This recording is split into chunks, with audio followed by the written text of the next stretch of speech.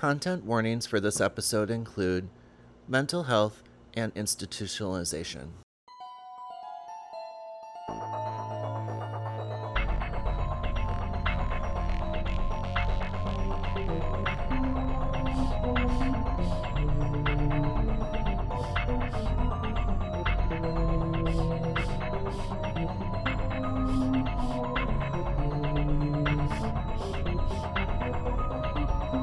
Greetings. You are listening to Horror Nerds at Church, a podcast where we take a deep dive into a horror film and talk about what it can teach us about God, the Bible, and each other. My name is Pace, and I am the unfortunate reality that we are having to re-record this episode on perhaps the worst movie in the franchise. Oh dear. You're going to have to explain this re-recording thing that we're doing. Although I don't mind. And hello, I'm Joe, and I am that unfortunate person who can't hold it in. So I have to use the porta potty, which will lead to my inevitable demise. Getting stabbed through a porta potty. What a way to I, go. This I, movie, while singing a different song than his I girlfriend, too. that it clearly looked like those two parts were filmed separately. But you know what, Paige? That wasn't my overriding concern about that scene. My overriding concern was is dying while being hot boxed by the odor of your own poo like just the worst way to go, or is it not? Um, Yeah, I'm not sure I can think of much worse ways, to be honest. That's pretty out there. But this movie does it, along with several other interesting kills. This whole movie is interesting with a capital I. But anyway, how's it going? How are you doing? And why do we have to re-record this episode? Okay, so um as we talked about, as I talked about in our last episode that our listeners will have listened to, which is episode 6 on Attack from the 80s, I explained that Joe wasn't able to join the episode, and Joe's going to tell Hmm. why a little bit later. But we were able to, but also my sister's wedding was the following weekend after I recorded that episode, and then Hmm. I was with my parents in North Carolina the week following, which is when Joe and I were able to get together to record Friday the 13th part 5. And being in the mountains with really bad internet and Hmm. being just utterly exhausted from um uh, basically all the running around that it took to, you know how sometimes you have to be so stressed before you even take a vacation just to get all the Yes. ends tied up before you go. So like a whole number of reasons, a whole host of reasons were leading to just me getting so stressed and burnout that when I got up to the mountain to help my parents move into their new home there, I basically was just like so tired and exhausted that, and also there was sound issues because I was recording on spotty internet in the mountains, so that like that episode was just a mess. Like I And was you out of it. were you were So on your out of it. iPad, right? Yeah, I had to record on my iPad, which was also not ideal, and it kept slipping on my hands because I was like so like just out of it and tired. And then Joe told me that apparently I even fell off the couch during part of it. I don't remember this, but you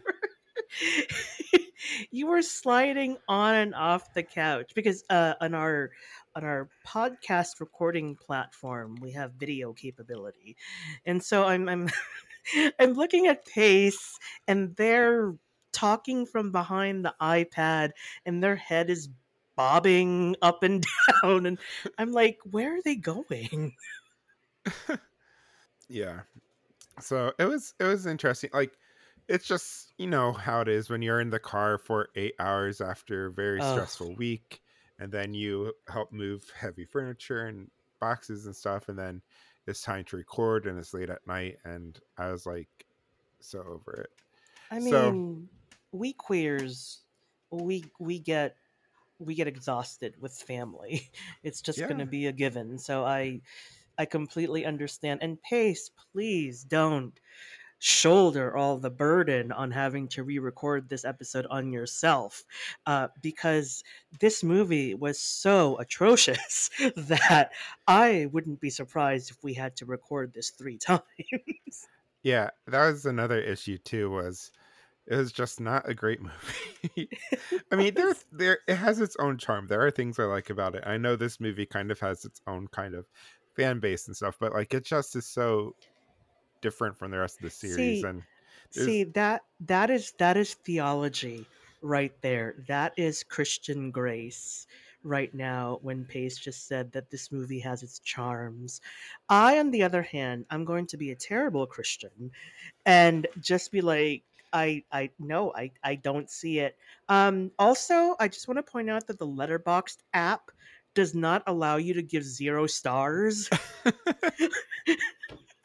and this is the movie that you found that out on. I, this was indeed the movie. So I threw half a star at it. I love it.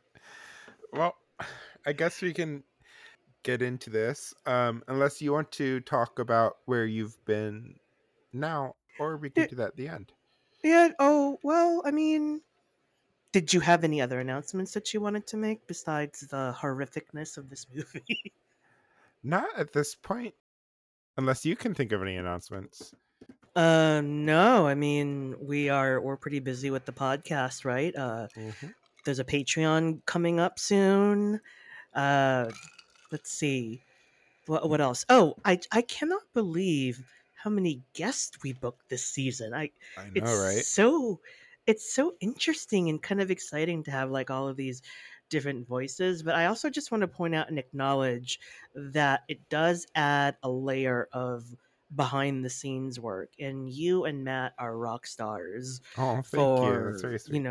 do setting up all the technical nuances that go with having extra people on the show, and then drafting up, all the necessary paperwork. Yes, there is paperwork, y'all. We're a real Yep. podcast. Yes, this is true. But also, I mean, don't sell yourself short either. I mean, you were responsible for getting our very first guest on the show, Richard Lindsay, who is such a delight. And then we have today, I'm working on emails to send out to 2 more guests that you also helped book. And you helped us do our Yay. crossover episode with 1991 movie Rewind podcast, which was really fun. And that should be coming out in a few weeks on People Well, Under the Stairs. So, nerd attract nerd. yep. So, um, well, I guess I could talk a little bit about where I have been the last couple of weeks. Was there anything in particular you wanted me to ask? You wanted to ask me about, or should I just get into it? I think you can get into it. And then at the end, we can for a deep dive, talk a little bit about comparisons like we did in our first attempt at recording this. Oh, But that was fun. I had fun, even though I had a low opinion of the movie. yeah, I mean, this is why it's important to do these projects with friends that you love, because for real. if you're watching this a terrible movie like this with, someone you're just an acquaintance with, it's a waste of energy. So, um, in the end, I was honored to watch a terrible movie with Pace. Um, so the last couple of weeks, well, I have been in rehab, for my mental health, and it's something that I am happy to be public about, because I am all about destigmatizing the issue of mental health. Really, I want it to be as normalized as people talk about going to the gym. Um, I want it to get the kind of everyday attention that all other aspects of, self care gets. I'm tired of mental health being a taboo. I'm a millennial like Pace. I'm an older millennial, and our generation coming up just didn't have, the most completely uplifting, or rather, the word I want to use is edifying we didn't have the most completely edifying view of mental health. And so the generation after us, the younger folks, are filling in all those blanks, the folks who are in their 20s. And I see them speaking so, openly and positively about mental health. And I want to help those youngins, normalize Yeah, that yeah, and just like, bring everything to full circle and make mental health just a regular part of the conversation. And so I've been here for a couple of weeks, and it's being covered for me. Thank you to state insurance. I That's the thing, Pace. I really, really wish that this was more of an accessible resource to more right, people. yeah. This facility that I'm in, which is great, it's technically a group home. um, and I have been allowed by the folks who run it to refer to it as Shady Pines. Go So ahead and take your drink for the listeners at home. yes, yes, please do. I unfortunately had to explain Shady Pines because they were not, for whatever reason, familiar with this reference. Have they been living under a rock? Who Right. knows? Well, I'll explain it for our listeners who might be living under a rock too. Shady Pines is the name of a retirement home that's often referenced in The Golden Girls. The character of Sophia Petrillo, who's the shortest Golden Girl, the one with the big puff of white hair. She's also the oldest among the four gals, and she is a refugee from Shady Pines. Apparently, Shady Pines burned down at some point, and she was forced to live with the three other girls, one of whom is her daughter. So, yeah, And and doesn't every it imply that well, the episode kind of leaves it up in the air, but there was at least an implication that she was responsible for burning down Shady Pines. there was a two-part episode later on in the series that literally went into that, like it probed into that. Yep. Which I think is funny because, the TV shows of that era, the Golden Girls included, they just weren't, continuity and serialization weren't things yet back then, Yeah. right? But it's really impressive that I think that was in the fifth, maybe the sixth season, maybe it was the fifth season, when they did that two-part episode to look into the fire at Shady Pines. I thought that was really clever. But anyway, I'm happy to talk more about this during our deep dive. But the long story short, without belaboring the issue, is that this has been very helpful for me. Um, uh, I feel, well, yes, I feel healed. It feels like I'm putting the cart before the horse and making such a statement. But I'm pretty confident I'm healed. That being said, the the day-to-day work, like the therapy, this is the hardest shit I have ever been through, girl. Like, Mhm. I'm confronting myself, and I feel like we really need to do more of that. That really needs to be a typical part of self-care, because like if we are not having those confrontations with ourselves, and that kind of reflection on who we are, I mean, that just affects your relationships with other people. So, uh, I wish this was more common. I wish this wasn't an extraordinary thing. Um, that I am doing this kind of intensive therapy in this wonderful group home. Um, but here I am, and I think I'm becoming better for it. I'm so grateful that this resource is available and that the people who work there are wonderful. And I am so grateful, um, to my community. You, Matt, and all just my whole community of friends and family. I feel very, very privileged, which is another reason why I want to talk more about mental health and make it, spread the awareness, because the more people speak up about this, the more likely we are to get resources that are not just for the select few. Hmm. Um, so yeah, yeah. So that's where I've been. I've been in a nice little group home that I lovingly nicknamed Shady Pines. Thank you so much for your openness and talking about this. And like, Yeah, and you were the one who suggested that we do an episode where we take a deep dive into that. And it seemed to connect to this one yeah. because this one takes place in a some sort of group home for people with, it doesn't really specify, but like troubled teens, I guess. Some maybe with mental illness, but it's not Yes. fully explained.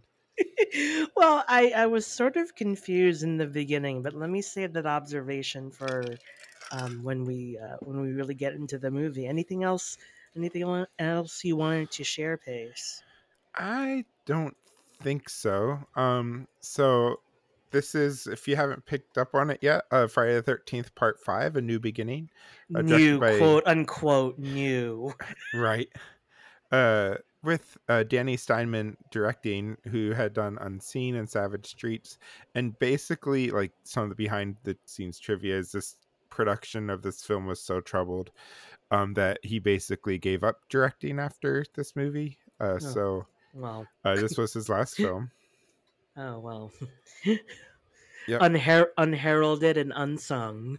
Yep. 1985, came out in 1985. So this is my film, the one that came out in my birth year. Mm. So, Hmm. uh, of all the ones in the franchise, because yours, what, 1982? So you were Yeah.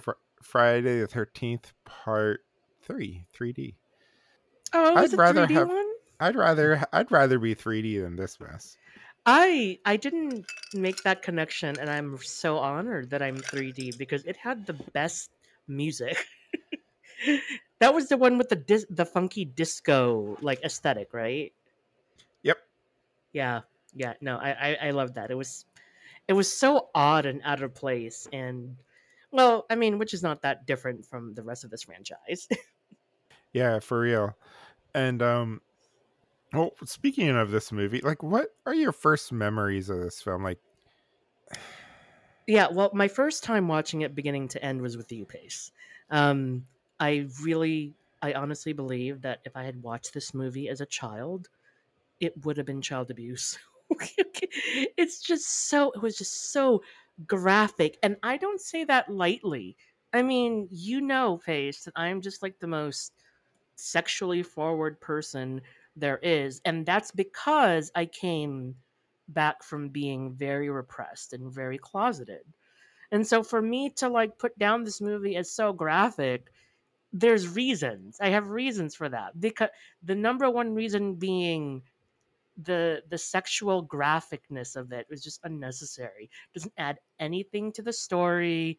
It doesn't add any additional meaning. It's I mean, you know what? I could go into porn tube if I wanted this kind of movie. but I mean, see, this is where I'm going to disagree with my podcast co-host, Mm, because like I don't mind it. I feel like it definitely has kind of this pornographic sheen, and I think um I, that Danny Steinman had actually directed a few pornographic films.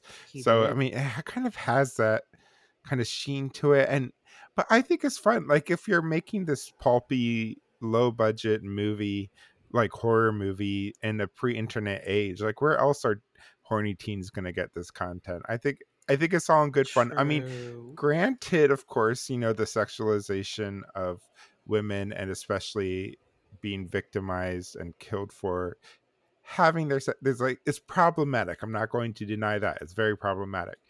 But for what it is, though, at the same time, I think it's kind of fun.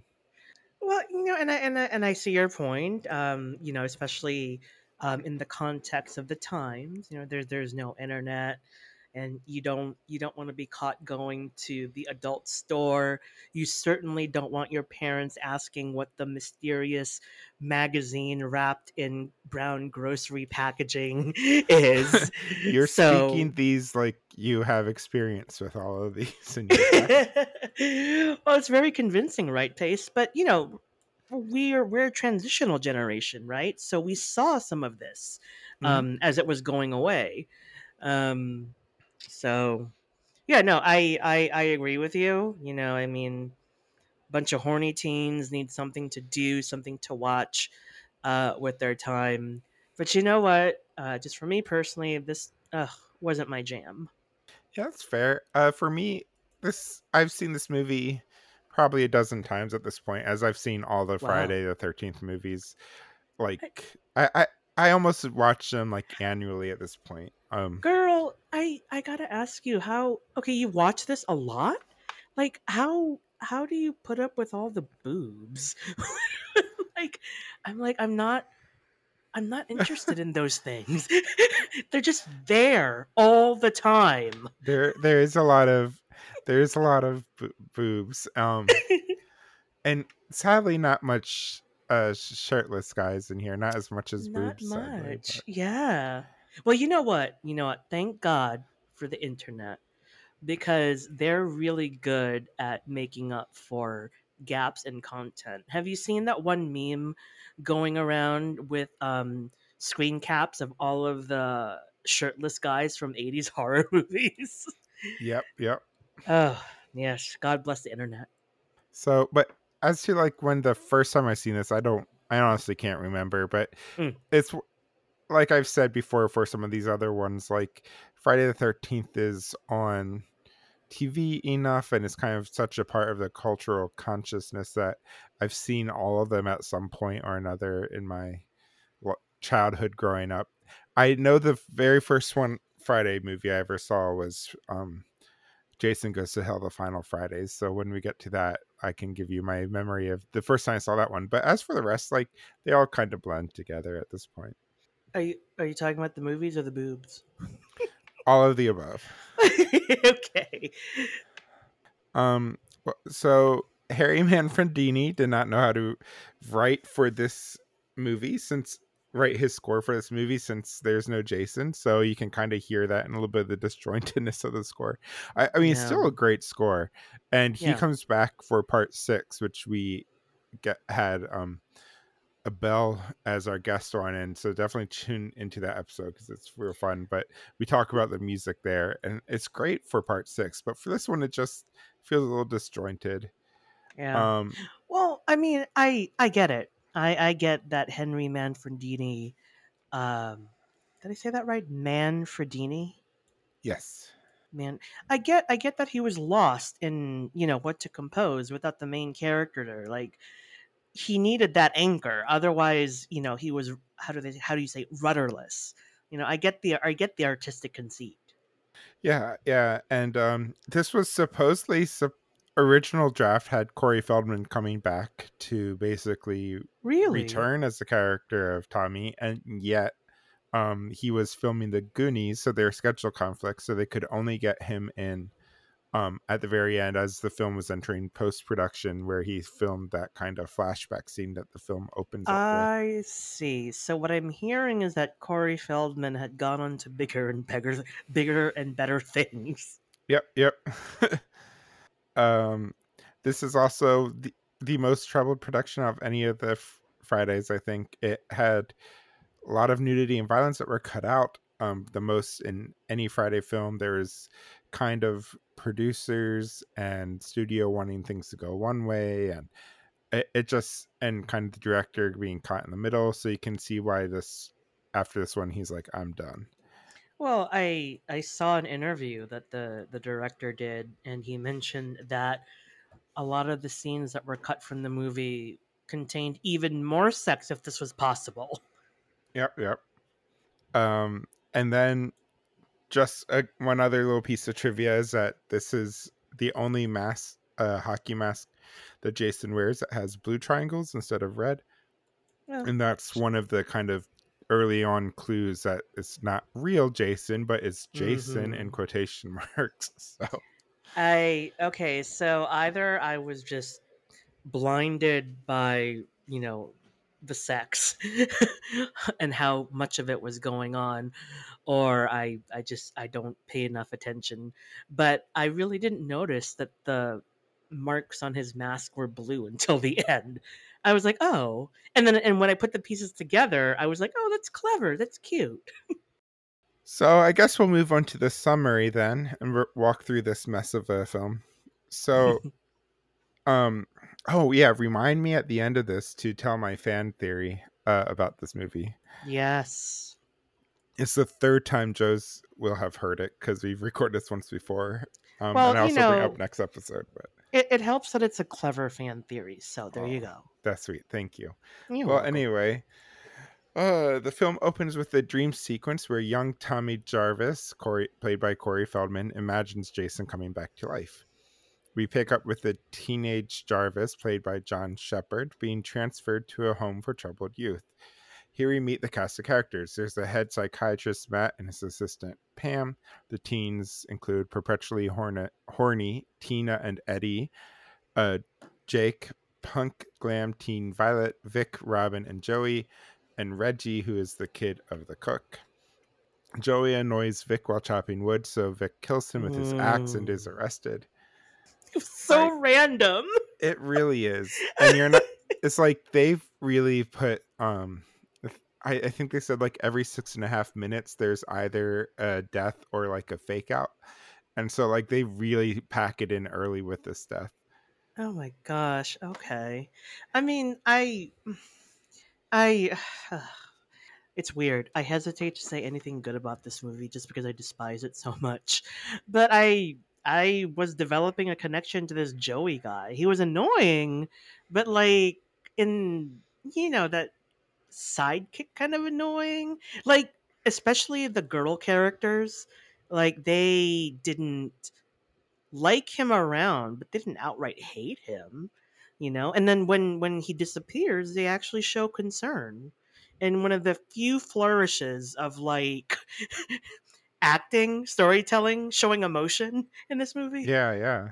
And it's really problematic how they portray this kid too, I think. Yes. So there's that piece in there too, Hmm. but still, like you said, out of the blue, the paramedics arrive, and one of the paramedics is visibly shocked by seeing the dead body of Joey. Hmm. And he Huge gets teased for foreshadowing. it. Yep. Right. He gets teased Um, for it, and it is foreshadowing. Yep. that evening has some murders. First, there's the strange scene that shows two greasers murdered while fixing a car. Vinny had a flare to his mouth, and then Pete got his throat slit. And then a waitress and her boyfriend are killed. Billy gets an axe to his head, and Lana with an axe to the chest. But she does Showtime by showing her breast to the screen You in know, one of I. those pointless nudity scenes you're talking about, You know what? If you're gonna go big. right? Um, and then Tommy is kind of suspected of the murders. We also supposedly find out from the sheriff that Jason was cremated. Eddie and Tina are killed while having sex. Tina gets shears through her eyes, and Eddie has his head crushed with a belt against a tree. Also, a farmhand is murdered while watching, which he shows up in this weird side plot about him looking for work. Um, Yeah. but he gets So stabbed. random. Yep, Right. Right. He's just there to be added to the body count. yep. I this character is literally just a thread floating. And what's interesting about him is that I actually thought he kind of had potential. He's all mysterious looking, and it clearly looks like he has a past, but that's not important in this movie. Nope. Just shows up to be fodder for Jason in quotation marks. Indeed. Um, uh, so Pam and Tommy go into town. Reggie meets his brother Demon and his girl and Demon's girlfriend. Tommy runs off, so Pam and Reggie go look for him. Meanwhile, Demon and his girlfriend are murdered. She gets her throat slit, and he is speared through a porta potty while pooping, as you referenced earlier. What a way to go, huh? I mean, he had to go in more ways than one. Yep. But I also like in the first time we recorded this, you made a reference about how you did not see him wipe and how grossed out you were by Oh, this. yes. No, he didn't. There was no point on screen where we saw him, clean up after himself, which is a hilarious, uh, you know, uh, paradox, I guess, because there is a what looks to be a fresh roll of toilet paper hanging on the dispenser, which is like that's as random as the mysterious guy who was looking for work. Because, come on now, girl, if you're going to make this a convincing porta potty, that is completely disgusting. I think that the fresh roll of toilet paper is ruining the ambiance. It was so nasty. It really Uh, was. And then we have no, them really, singing their separate songs too in the yes. scene. It's just such a wild sequence. And yeah, it clearly looks like they were filmed separately. And so, as you pointed out, Pace, that the songs aren't matching up. But I guess what I'm really hung up on is that Demon died with a dirty butt. Ooh. I mean, yeah, I guess I'd be more disappointed by the actually having died, but Yeah, but I mean, leave it to a straight guy to die with shit on yes, his ass. Like, thank you. no gay person in their right mind, No, or girl. queer person. No, girl. You always got to keep it clean down there. You never know, when the right time will pop up or you'll die in a porta potty. For real. For real. So, where did. Oh, so Pam and Reggie are going back to the house to find that Reggie's grandfather and Matt are both missing. Reggie is left with the teens while Pam goes looking for them. Ethel and Junior, who are these two like random, they're part of the weird farmhand subplot. They're these two Oh, random like country bumpkin type people, like just played for laughs, really offensive. right. Uh, Again, extraneous characters. Although I'll borrow your word, Pace. I found a little bit of charm in them. Ethel, Junior, Jake, and Violet are all killed. Junior's decapitated. Ethel knife to head. Jake knife to head. Robin and Violet with machete. And we can't forget about talking about Violet's weird robot dancing that she does in this scene. So you got Crispin Glover in part 4 with his weird dance, and then we have Violet with this one. So So okay, this group home that they're in. Speaking of the comparisons that we're gonna make, I mean, I didn't. First of all, I thought it was. I didn't know going into this that there was going to be a group home in the movie, that it was going to be the primary setting. And then second, when I did see that this is where the movie takes place primarily, I wasn't expecting it to be accurate. I mean, come on, it's Friday the 13th, right? But there's still certain things that leave room for some commentary. One of them being Violet's room. It looks like she has the attic level room, and like the way it's decorated, it looks like she lives there full time. This looks like the bedroom of a teenager who lives with her parents in a house that they own. And the group home I'm in right now, it doesn't have any of this because residents come in and out. But I guess I'm really impressed with how Violet really personalized her room.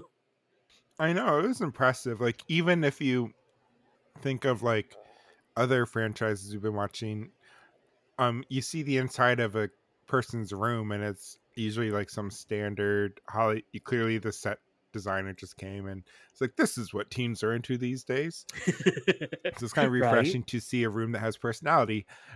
Also, like Paul Rudd's room in Halloween 6, if you remember, there's like pictures of everything there. There's Divine in there, so that one had Yes. a lot of personality too. Again, any excuse to bring up Paul Rudd by Pace here, folks. Any For excuse. real, I think he needs to get added to our drinking game too at this point.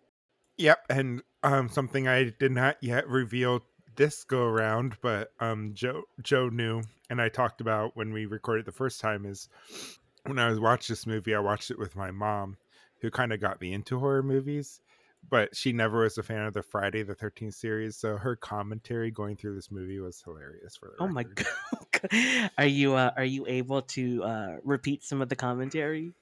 I will do so when we do our retrospective episode. So that's a little teaser for that. Okay. So come back for that episode, which I Wait, think will is air in December.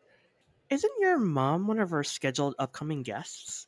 Yep, she's gonna be on a minisode at some point. Oh, fascinating. Yep.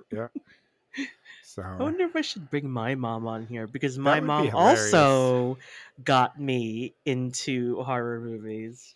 I think her head would explode from all the queer energy. Perhaps. I love my mom and she accepts me 100%. But there's Oh, bringing her onto the podcast and surrounding her with queer energy. I don't know. What were you gonna we can say? certainly be a lot for the cishets. They try, but even the most affirming of them, we can be a lot. Sometimes I can be a lot even to myself. Yep, That's how gay I am. same here. Tune in to next week, listeners, for Pastor Abel joining us, because I think that Oh, was the episode we actually outgayed ourselves on. It oh, was we amazing. really did. And Abel is such a lovely human being. I If they weren't living abroad, I would even suggest maybe he could co-host with us. He could be our third. Wink Oh wink. gosh. Oh dear. Wink wink. No, okay, no. Matt is saying this is gonna get cut too. He's looking at so funny. Ah, okay, I see, Okay. I see. Okay, return to the movie. Yep. Okay, so Pam comes home and she and Reggie discover the corpses and they run away and they're chased by Jason in quotation marks. And while Mhm. she's being chased, her pink scarf keeps appearing and disappearing in one of the issues with this movie. That's right. At first, I thought it was a video glitch. Remember VCR tracking? God, I feel Yep, old yep. saying that. I thought it was that at first, but then you're right. Like the sweater is outright not there in certain cuts of the scene. Yep, yep. Um while they while they're being chased and her sweater magically appears and reappears, they find Matt and Reggie's grandfather's corpses. Um, Hmm. Jason follows them into a barn randomly. That's another thing we should talk about briefly is that we have Hmm. no idea where this movie fucking takes place. Like, it's not Crystal Lake. It's Right. clear that Tommy's being transferred to some other town or something, but it's Right. like we don't know where or how close they are. So the whole ending of this movie where they have a Jason copycat murder, it's like how does that person even know who Jason is? I mean, I guess Right. Jason would have made like statewide news or something, but still, it just was weird to me. Thank you for reminding me about the confusion I had at the beginning of this movie because we see Tommy in this van, and it wasn't until I asked you about it that you clarified for me that it was a transport van. And I think my confusion was because there were conflicting signages everywhere. The place he was coming from, I Oh think, had yeah, a yep. different sign from what was on the side of the transport van, and then as they were driving to the group home where he would eventually end up, they passed another sign. So I'm like, where the hell are we? There are so many different directional markers. For real. Um. So yeah, apparently they wherever they are is still rural enough that there's a barn. But Hmm. Tommy arrives just in time, and after like a weird staring contest between him and Jason, they fight, and Jason's mask is thrown off to reveal it was the paramedic all along. D- d- dun dun dun. Yep. I'm like, how do I feel about this twist? First of all, why is there a twist in a Friday the 13th movie? Like, is Well, it the first one we necessary? did get the twist that Pamela was the That's killer, right. so That's right. That is a good twist. That was a classic twist. I approve of that. This was just okay. And it didn't even there was see what made the Pamela twist a good twist is that there were hints planted throughout the movie. All of her victims, had a familiar look on their face as she approached them. So that was a giveaway. Here, I I didn't know that this crass ambulance dude had was Joey's dad, let alone that he procreated. Who would procreate with that man? Ugh. So there were no Right? It's so signs. weird. There were And no like, signs that that relationship was there. and they even commented on that in the beginning. Like, apparently he was like some absentee father, but like, Oh, if so, then if he doesn't even care about his kid enough to just abandon him to a home, it just seems really out of exactly. character for him to go around on a murder spree. So I But don't know. you know what, Pace? This might be digging too deep critically than this movie deserves.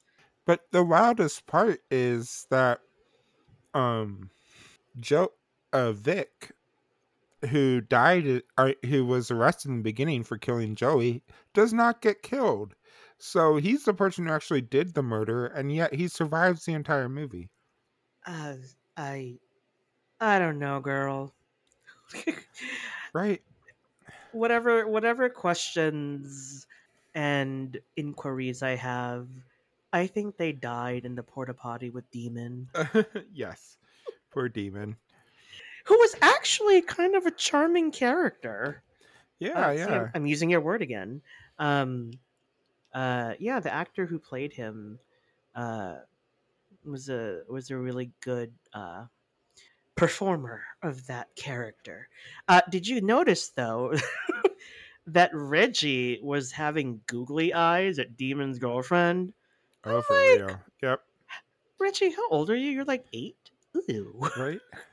Um, yeah, speaking of Reggie, he also survives, and he and Pam are in the hospital along with Tommy. That's where the movie picks up. The sheriff explains the relationship between the paramedic to Joey, that the paramedic was Joey's dad, and that was likely the motive for his copycat murders. Tommy has a vision of Jason. We hear a crash from his room. Pam goes in and sees the window is broken. Tommy appears behind her wearing a hockey mask and holding a knife, and the movie ends. Oh, thank God. Yep. I'm like, wow. It's times like this that I think to myself, am I really doing a podcast for free? Recording every week, sometimes twice a week, sometimes on the weekends. And then I think, yeah, I am. And I like it. No, I love it. Um, but this was just a really horrible movie. Oh, for real. It's kind of the dead of the franchise. And I mean, like I said, there are some things I like about it, but overall, it really is the oddball. Okay, if there are some things that you liked about it, you have to tell me what theological pulls you made from it because I got nothing. Okay. Well, first, let me quick share my fan theory for this one. Yes, it's very clever. I like it. So, in part 6, Jason Lives. Friday the 13th, part 6, Jason Lives. Tommy, it's a different Tommy, first of all. A cuter Tommy, no offense to this dude.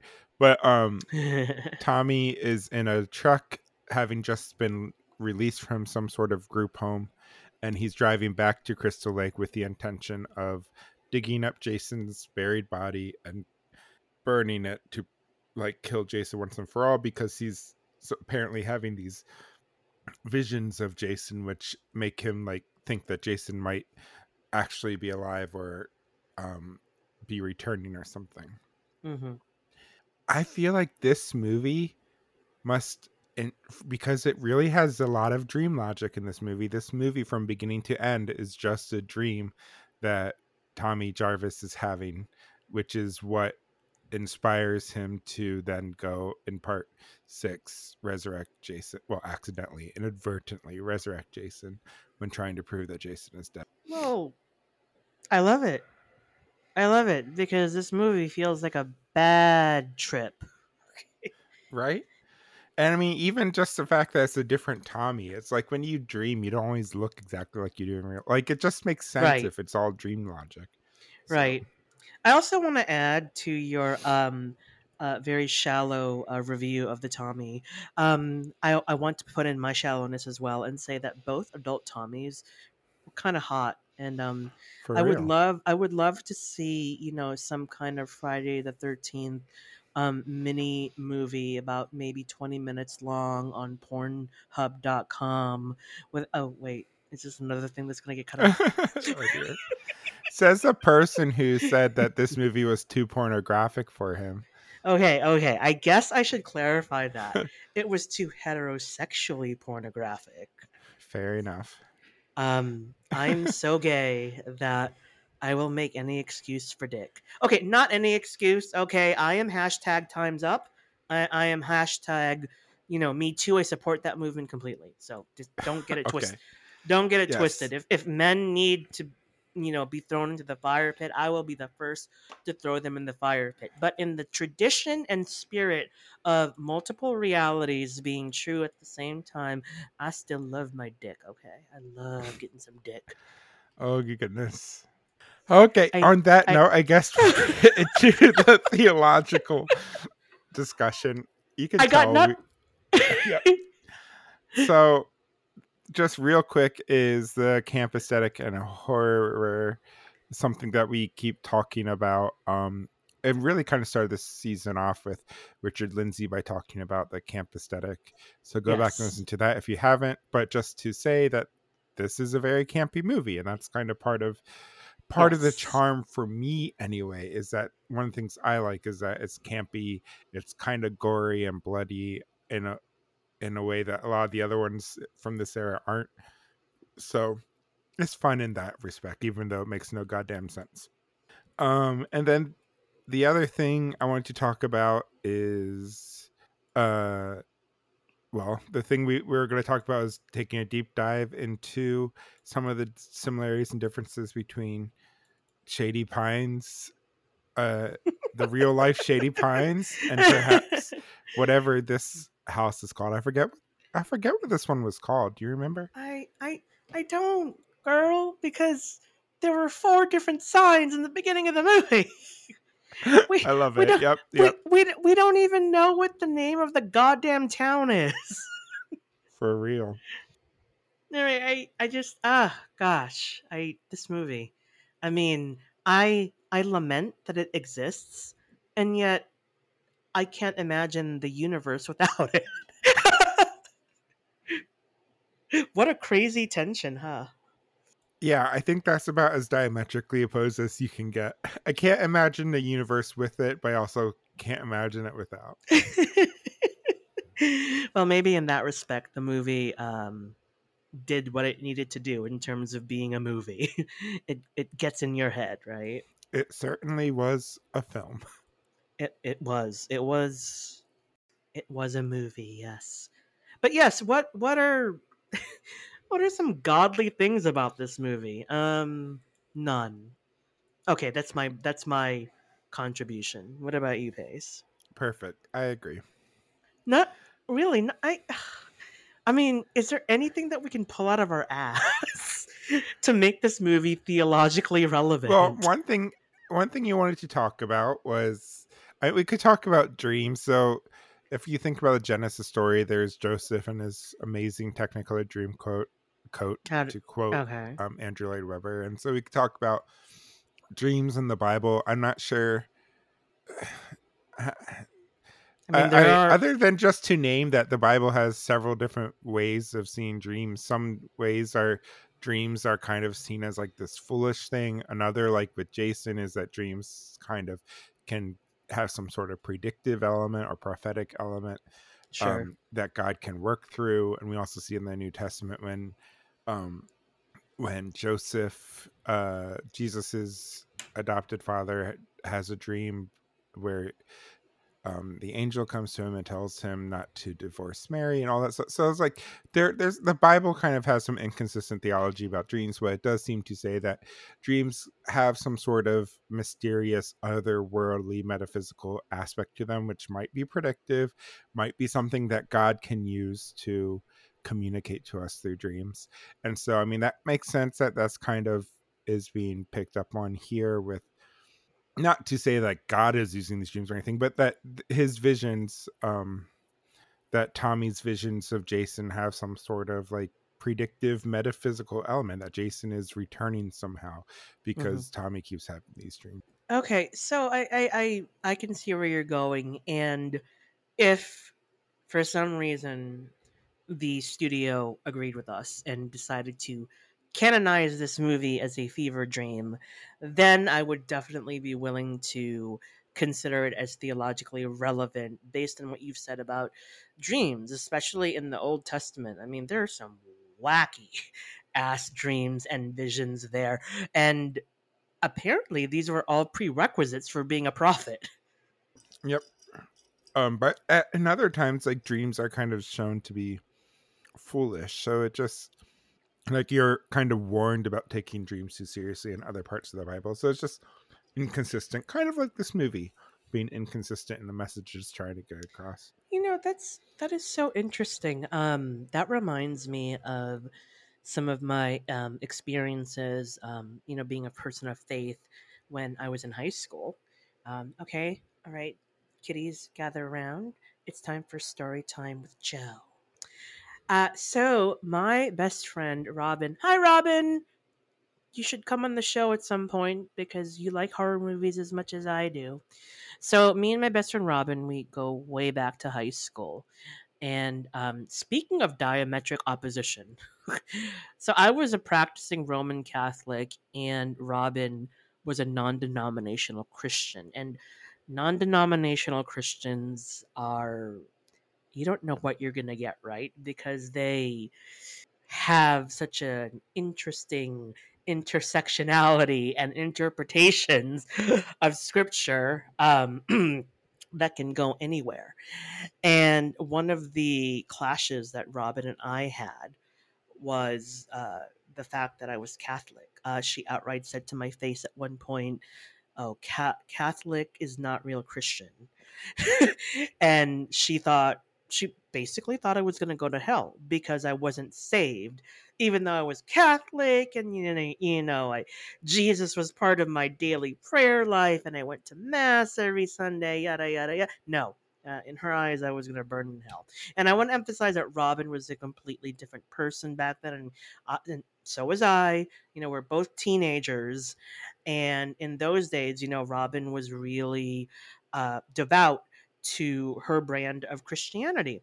And one of the sources of tension about that were dreams. So I've always had vivid dreams. I guess this is why I'm in the humanities. I guess this is why I'm a theologian. Is my I've always had an active imagination, and that includes my dreams. And I used to enjoy telling Robin about them. Part of the fun and enthusiasm for me sharing my dreams with Robin is because I grew up an only child.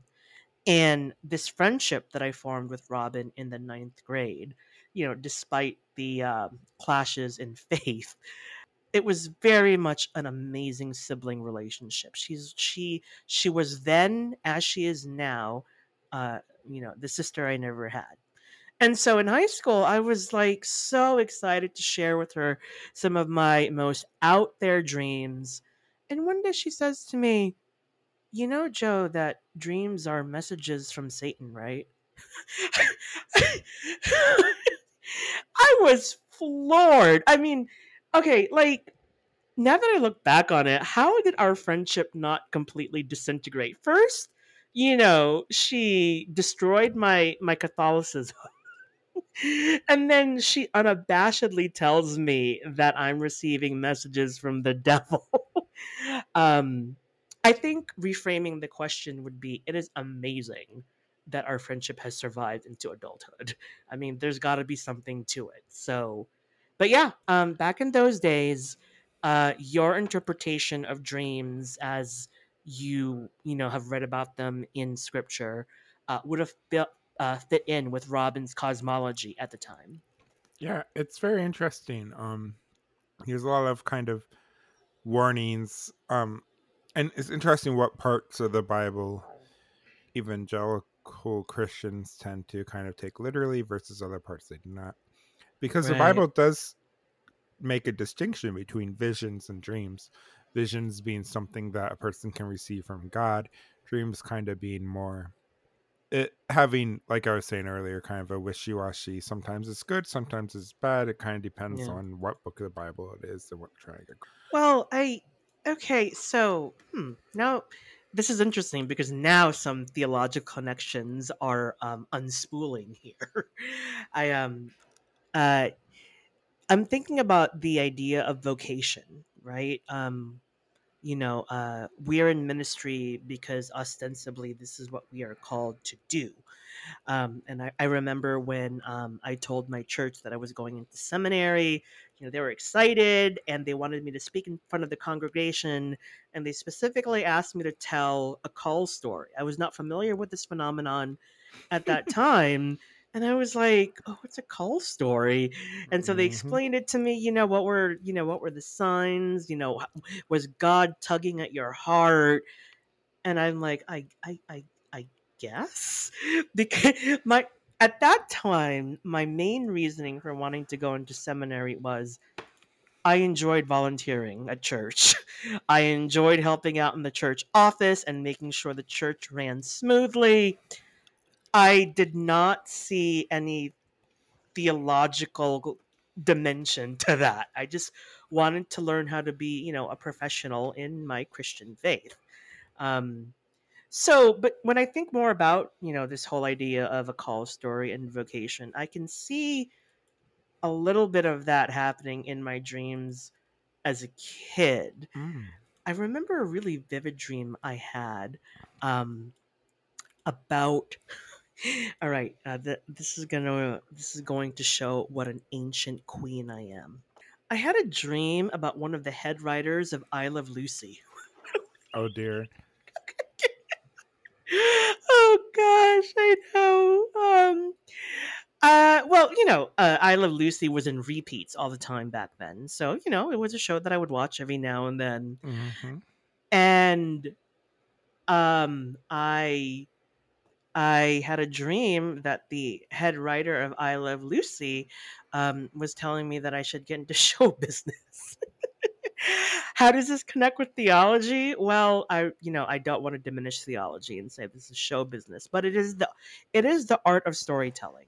So I think that would be my call story. I'm getting messages from our dear editor.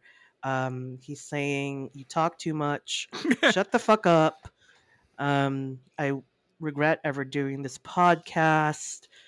Go to hell. Matt is making all sorts of faces. All right. Okay, that's it for theological polls. Okay, cool. Let's see. Okay, so I guess if there's anything else you want to kind of quick touch on about your time at Shady Pines before we move on to Yeah, rating the film. yeah. Um, first of all, I want to encourage folks. If you're able and you're in a safe position to do so, be open about your mental health journey. Be open about your mental health story. Um, there's a great community that's out here, making this less of a taboo. And with that being said, one final thing I'd like to say about my experience here is that I couldn't have asked for a better place to stay, and I couldn't have asked for a more, supportive staff.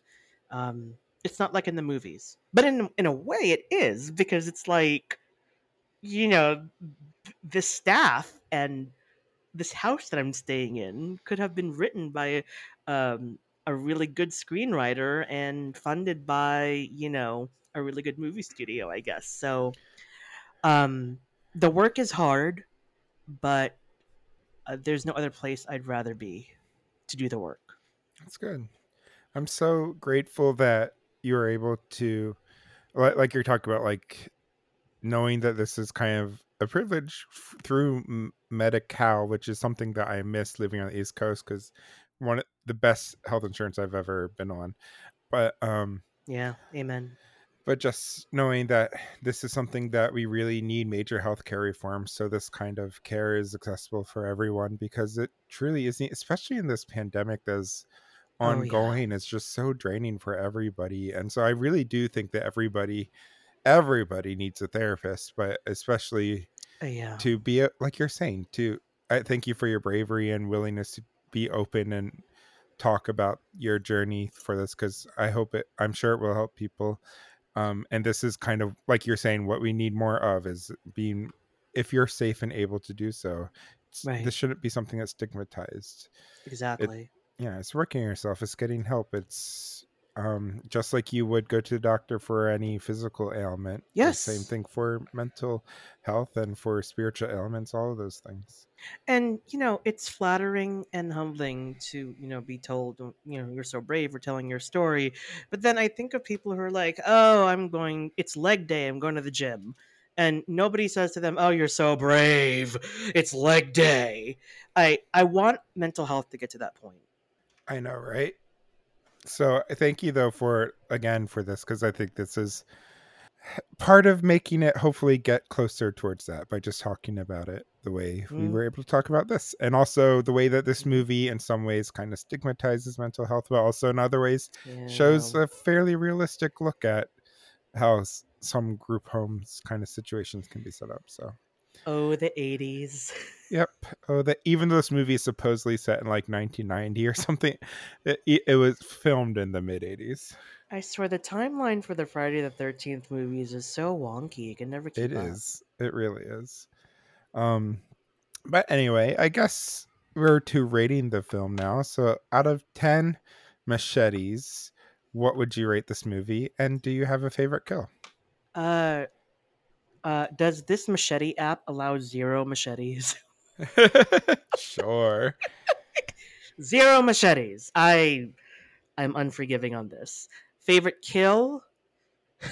I think I mentioned this to you during the screening, and you were kind of shocked because I'd hated the movie so much. But what was his name? Victor, the guy who came at Joey with the axe. Yeah, yeah. I I guess I would say I liked that because it was so out there and random and early in the movie. I was like, okay. I mean, it accomplished the shock value. So there you go. Yeah, for me, let's see. I would rate this probably a 5 out of 10 machetes. It's not my God, favorite. It's kind of middle of the road. I you're mean, it's so not, generous. I wouldn't rate it like, I still think it's better than a Rob Zombie take on Halloween. I So that was like mm, rated 3 and 4. So mm, these are for me mm. at least better than that. It still gets the spirit of Friday the 13th, and it has a really kind of cool, has some of the most memorable deaths in here, like getting killed on a porta potty, of course, is memorable. But my favorite In is all the wrong probably ways. tied between two. So the one that I really like is the one greaser who gets a flare through his mouth. Like that's pretty gruesome, but like in the best way. Um So I don't mean to be the super obnoxiously horny gay here, but there was kind of something phallic about that. oh for Like, sure. I mean, when we do our I don't know. When we I guess at some point in this we should talk about how slashers kind of have these uh homos, like this subtext of being very homoerotic. hmm But that's a story for another day. But anyway, yeah, so that's one of them. And then the other one that I really like is Eddie's head getting crushed with the belt against a tree. Like it's just so gruesome and such oh a my also gosh, creative kill. And it's I one of those scenes guess. that was like cut out, like a lot of the gore was cut out, but you still see enough that it's pretty intense. So Right. Yeah, I agree with you that it was intense. well, I guess that brings us to our next movie, which is Friday the 13th, Part 6, Jason Lives, with special guest Reverend Abel Olorio Traverso, uh, Woohoo! who is, we already recorded the episode because, like I said, we're re recording this one. So that was a lot of fun. So much fun to record. Really looking forward to that one getting, for us dropping that one. So definitely come back next week for that. Exciting. And I think we're ready for our outro. And I think it's Joe's turn this time. Oh, is it? Okay. Well, that's it for our show. Our theme music was by Matinee, who also edited this episode and sent me a bunch of sweet nothings on the behind the scenes text messaging platform. Horror Nerds at Church releases every Thursday. Please comment, rate, and subscribe to us on Apple Podcasts, Google Podcasts, Stitcher, or wherever you get your podcasts. Follow us on social media. We're on Facebook and Instagram at Horror Nerds at Church. And we're on Twitter at HNACPOD. That's HNAC Pod. For all the latest updates about upcoming films, news, and other announcements. Until next time, if you're driving in the middle of nowhere, make sure your phone has reception so that the GPS system will be able to tell you exactly where you are. However, if it's the year 1985, then this advice does not apply to you. Fair enough. And if you get stuck on the side of the road and are fixing a car in the middle of the night, beware, because Jason in quotation marks might come and stick a flare in your mouth. That's right. Okay, well, I guess till next time. Bye. Bye.